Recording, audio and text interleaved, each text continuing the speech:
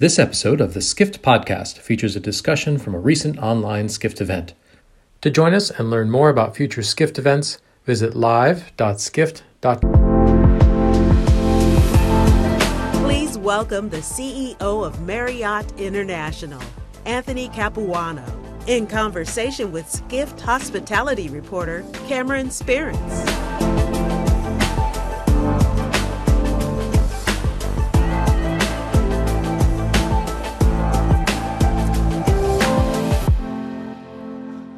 Well, and maybe before we start, let me thank Skift. It is so important for our industry to make the commitment to hold in-person events. It's terrific that everybody's here, and it's just a great signal we're sending to the traveling public. So thank you. Thank you. Let me just add one more thank you, too. It's obviously it's our collective responsibility to drive and inspire traveler confidence. So I want to thank Tyler and the rest of the TWA staff. They've done a terrific job here today, running a well-organized, safe meeting. So thanks to the TWA team as well. So shall we dive right in? Sure. We're meeting at a pretty interesting time. Delta variant pushing back the return of the office, like some of us thought was going to happen sooner than where it's transpiring. You were in the news yesterday, quoted as saying you're seeing conferences, trade shows push back a little bit into the end of the year, into next. But we also got some good news this week with the U.S. reopening, announcing plans to reopen international borders to vaccinated travelers.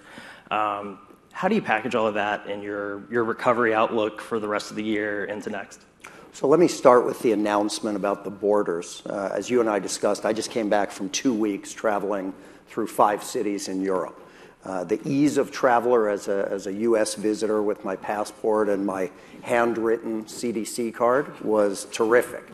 But as I met with our owners and our customers and our partners across Europe, they were frustrated, but they were more puzzled because, as I'm sure you know, in Europe, they've got a digitized, comprehensive health credential called the Green Pass. And it was just curious to them that they couldn't cross U.S. borders with this digitized health credential, yet they trusted that U.S. travelers were not counterfeiting these handwritten cards. So as I met with our customers, I mentioned that I have the good fortune later this week to meet with the Secretary of Commerce. That was going to be one of the topics at the top of our agenda. I may claim that we already had the meeting, and it was that meeting that led to the change, but it's great news for the business. I mean, what was clear is I was in 2 cities in Germany, 3 in Italy, and European travelers are clamoring to get back on the road, just like travelers from around the world, and they are anxious to visit the U.S. In terms of Delta variant, if you look at our data, I suppose one of the great things about our industry, we have real-time information because we're looking at the booking patterns on a day-to-day basis. We saw really strong month-over-month improvement through May, June, July. We saw a little retrenchment in August, a few points, that I think fairly probably is related either directly or indirectly to the Delta variant. But just through the first 2 weeks of September, we've seen fairly strong stabilization. And I think China is maybe another good example of this. We saw terrific volumes across all 3 demand segments in China. Then you saw a few outbreaks. There were about 150 cities in mainland China that were locked down until they got containment.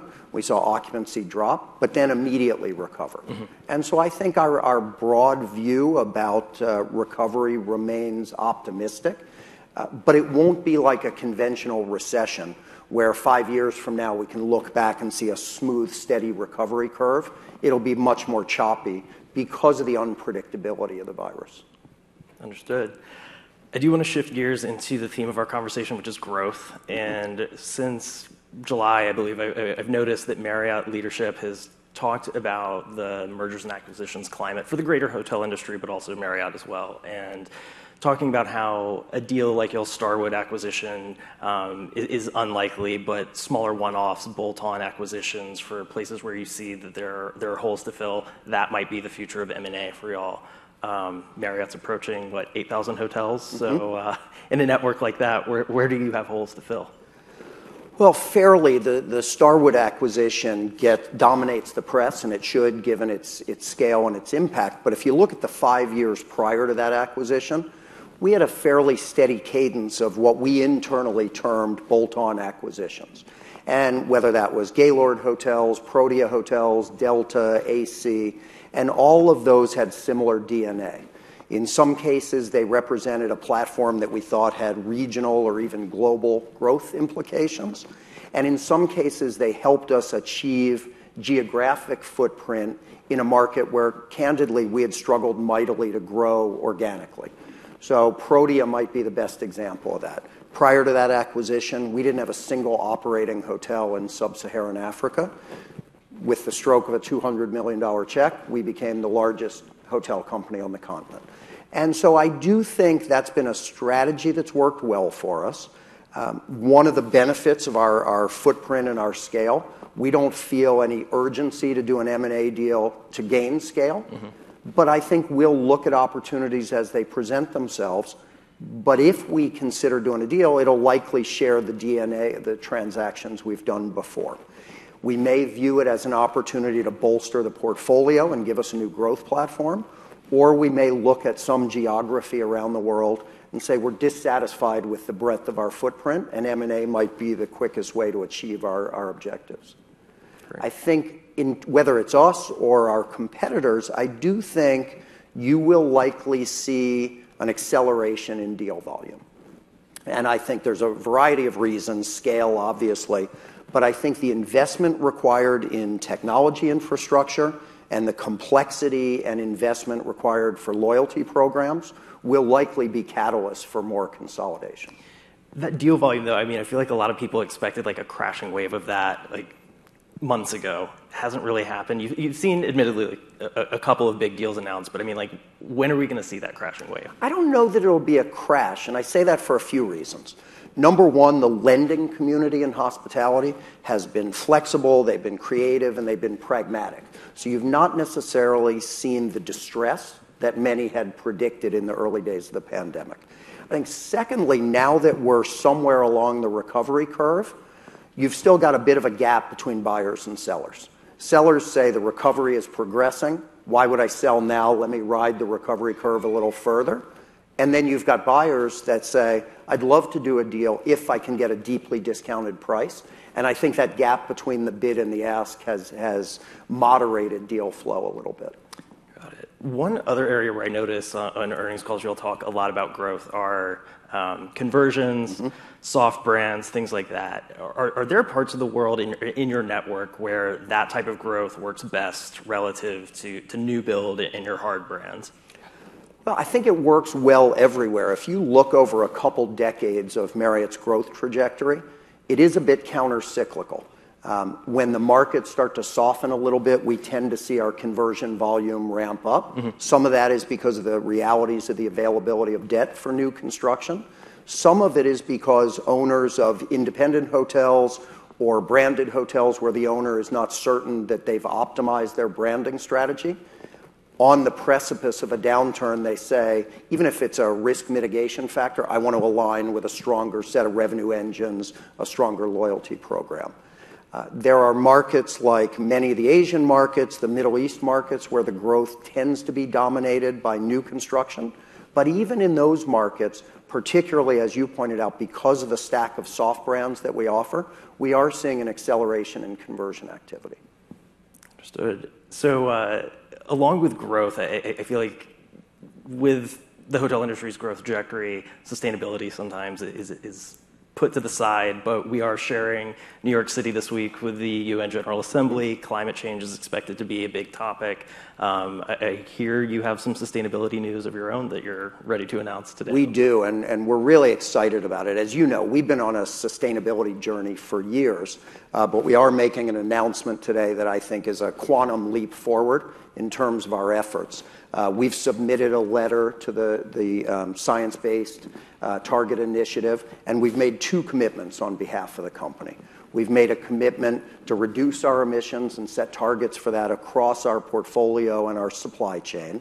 And then maybe more impactfully, we've agreed to set targets to reach a net zero emissions target by no later than 2050. And it's something we're enormously proud of. We're very passionate. And I think it really dovetails well with one of the company's core values, which is to serve our world. Wonderful. And I mean, it's interesting because fantastic announcement. There's a lot of pushback when companies do announce net zero pledges because there's not necessarily an overarching regulatory body defining what that means. So, I mean, if we're going to track Marriott over the next couple of decades, I mean, what is your accountability metric? How are we going to be able to tell that you're inching towards that goal, leaping towards that goal, hopefully? Well, as part of this announcement, we've aligned with the UN's Race to Zero initiative, and I think they will continue to evolve metrics which will inform our progress. Great. The other thing, too, I mean, with your planned growth, I was listening to Marriott's Chief Financial Officer, Leeny Oberg, last week at the JP Morgan conference talking about the push for probably more new build in China. How do you accommodate that? New build construction is obviously pretty energy intensive with this plan to go net zero. It's a great question. I mean, we've made the announcement, which is the easiest part of this work. Now the real work starts. The good news, I think most of the folks in the room know our business model. We're approaching 8,000 hotels. We own less than 20. I'd be happy to sell you any of those 20. But as a result of that model, deep engagement and transparent communication with the owner and franchise community is critical. And just last week, we spent 2 days with 130 of our most significant franchise partners here in the U.S. and Canada, and I participated in 4 distinct executive forums with that group. This was the first topic that came up in each of those executive forums. So we've got a group of partners globally that are passionate, not just about talking about sustainability, but evolving our business model in a way that will allow us to achieve these ambitious goals. And so to your specific point, as we're talking to our partners about new construction, we're going to be looking at sustainable materials. We're going to be looking at new building methods. We're going to be looking at energy efficiency, all of the elements of new construction to help us move towards that net zero goal. When do you think, I mean, if I'm a hotel owner in your network, I mean, when should they start to expect to see expectations that they adhere to this? Well, again, the good news is they won't wake up this morning and say, oh my goodness, we need to be aware of sustainability. In many ways, one of the wonderful things about this symbiotic relationship we have with our owners, they're pushing us. So many of them are actually a bit ahead of us. They are deeply engaged. They want to leverage our resources to learn how they can help accelerate this goal. So it will be, like any initiative, very collaborative with those owners. How important is government buy-in to something like this? I mean, I know in certain parts of the world, and even in the U.S., there are more incentives to retrofit older HVAC systems, et cetera. So, I mean, like, how are those discussions going, and how big of a piece is that? Again, it's early. Support from local governments around the world is obviously of tremendous value. But what we really see, I've been asked repeatedly, why now, right? You're in the midst of recovery from the biggest crisis the company and the industry has ever faced. And my answer is two-pronged. Number one, as human beings, I think it's our responsibility. But when you think about our business model, we answer to 4 distinct constituents: our associates, our guests, our owners, and our investors. Each of those groups has a rapidly growing urgency around sustainability. And so government support is terrific. Even if there were no government support, our associates and prospective associates are asking questions. Do I want to work for this company? Are these companies' values aligned with mine? Our guests, particularly group meeting planners, they are asking for our Serve 360 report, which outlines our progress in areas of ESG before they make their booking decisions. As I mentioned earlier, our owners are keenly focused in this area, and our institutional investors, similarly, they don't want flowery language about our care for the planet. They want to see demonstrated progress to reach these goals. And so I think it's the demands and the passion of those 4 constituencies that help drive our decision to make these commitments. And for those of us who are a little impatient, why 2050? Why can't it be sooner? Well, I was you're channeling Bill Marriott, who says, why not sooner? I would say to you that my words were deliberate, 2050 at the latest. We will, from today forward, try to reach that lofty goal as quickly as we can. There is so much work to do. We want to make sure we don't disappoint, but we will try to get there as quickly as we can. And we'll be here following along in the I know pages you of will. Skift. I imagine a quarterly report card. Of course, if not more. So I did want to bridge that into, I know we touched upon a little bit, brand standards. Hot button issue on a good day, and let alone a pandemic. I know a lot of companies like Marriott relaxed them to give owners a bit of a financial life raft, but the expectation is those are coming back in some form or fashion with accountability next year. How are you going to balance that with this? And I mean, like, an interview that came to mind is former Starwood CEO Barry Sternlicht was at the Saudi Arabian Hospitality Summit last fall, and labeled brand standards as akin to throwing money in the ocean when it comes to return on investment. So, and that's one of the more polite things I've heard about brand standards. So how do you win over those people with this? And I'll respectfully pass on commenting on that quote, but I think that our customers have a set of expectations. Brand standards are one of the tools we have available as a global brand company with 30 brands to reach our aspiration of meeting those expectations. As we recover from the pandemic, the thing I can tell you, and as I said, we spent a lot of time with our owners last week, there is not a one-size-fits-all approach to when and how we evolve brand standards and return to brand standards. Our expectations for a luxury hotel in the Southeast, where demand is roaring, will likely be very different than our expectations for a select service hotel in a city center location where the demand curve is much flatter. The return to accountability was not done in a vacuum. It was done again in consultation with our owners and franchisees, who quite interestingly, again, pushed us. And they said, we want you to have a little flexibility, but we've got to start those measurements again. Because the great news for our industry is in many of these markets, pricing power has come roaring back, but with the ability to drive rate is heightened expectations from our guests, and brand standards are one of the levers we have to ensure we're meeting that value proposition for our guests. When you're having these conversations, what struck me at a hotel conference over the summer is I was asking a couple of people, forgive me if I asked you this too, of what's the brand standard that's getting considered that's keeping you up at night? And I just assumed it was going to be housekeeping, but pretty much uniformly it was breakfast. What's the brand standard topic of conversation that's keeping the Marriott team up at night right now? There's a lot keeping me up. I don't know that it's brand standards, but I will say in these 2 days I spent with our 130 of our partners, housekeeping was probably the most hotly debated topic. Again, there is not a one-size-fits-all approach. You've got guests at both ends of the spectrum.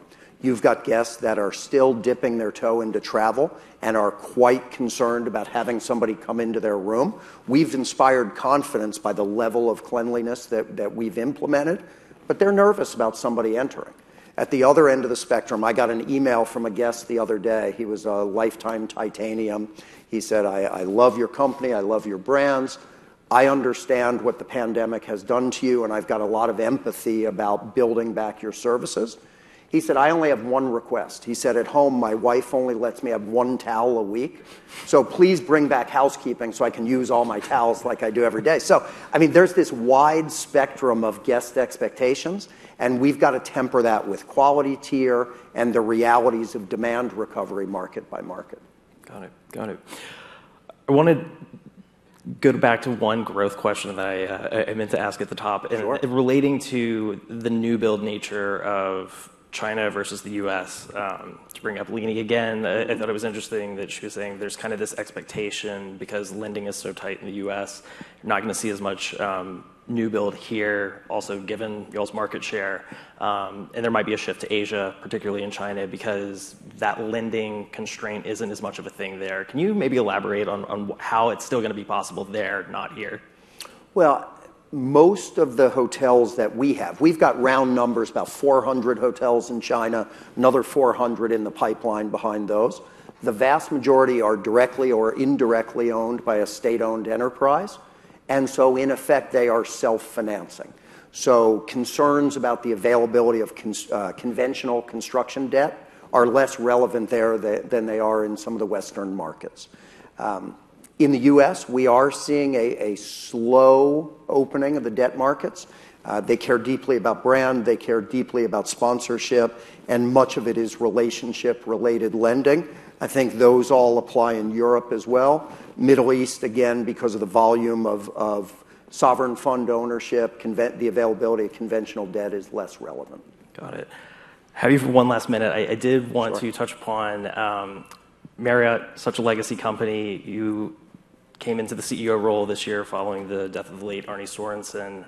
Do you mind just closing with some lessons you have picked up from your predecessors and the Marriott family even, and coming into this role at such a crucial time for the industry? Well, I think we'll need more than a minute, but I'll try. Obviously, I've had the privilege of working with Bill Marriott for more than a quarter of a century. I think particularly as we face this crisis, his steady hand, his deep experience navigating crises has been invaluable for the entirety of the leadership team. I worked closely with Arne for 20 years. It is still difficult for all of us to compartmentalize the emotion about his unexpected passing, but many in this room knew him well, and you knew that sort of stoic Nordic way that he approached things. And his advice to me would have been, wipe those silly tears away and get to work. There's a lot of folks relying on you. And that's what the entirety of the team has tried to do. I think maybe the two lessons I learned most clearly from him were that it is critically important to be communicative and transparent in that communication. Many of you saw the video he did for our associates in the early days of the pandemic. And I think that sets a wonderful example for how we should be communicating. And then I think his ability to listen. You speak to people around the world who maybe only had the chance to ever meet Arne once, and they came away thinking they had a real relationship. And the reason they did that is he was an extraordinary listener. He engaged, he really listened to what the other person had to say. And I think that's the other really valuable lesson I take from my couple decades watching him. Lessons for us all. For sure. Tony, thank you so much. My absolute pleasure. Thanks for having me. So much. Appreciate it.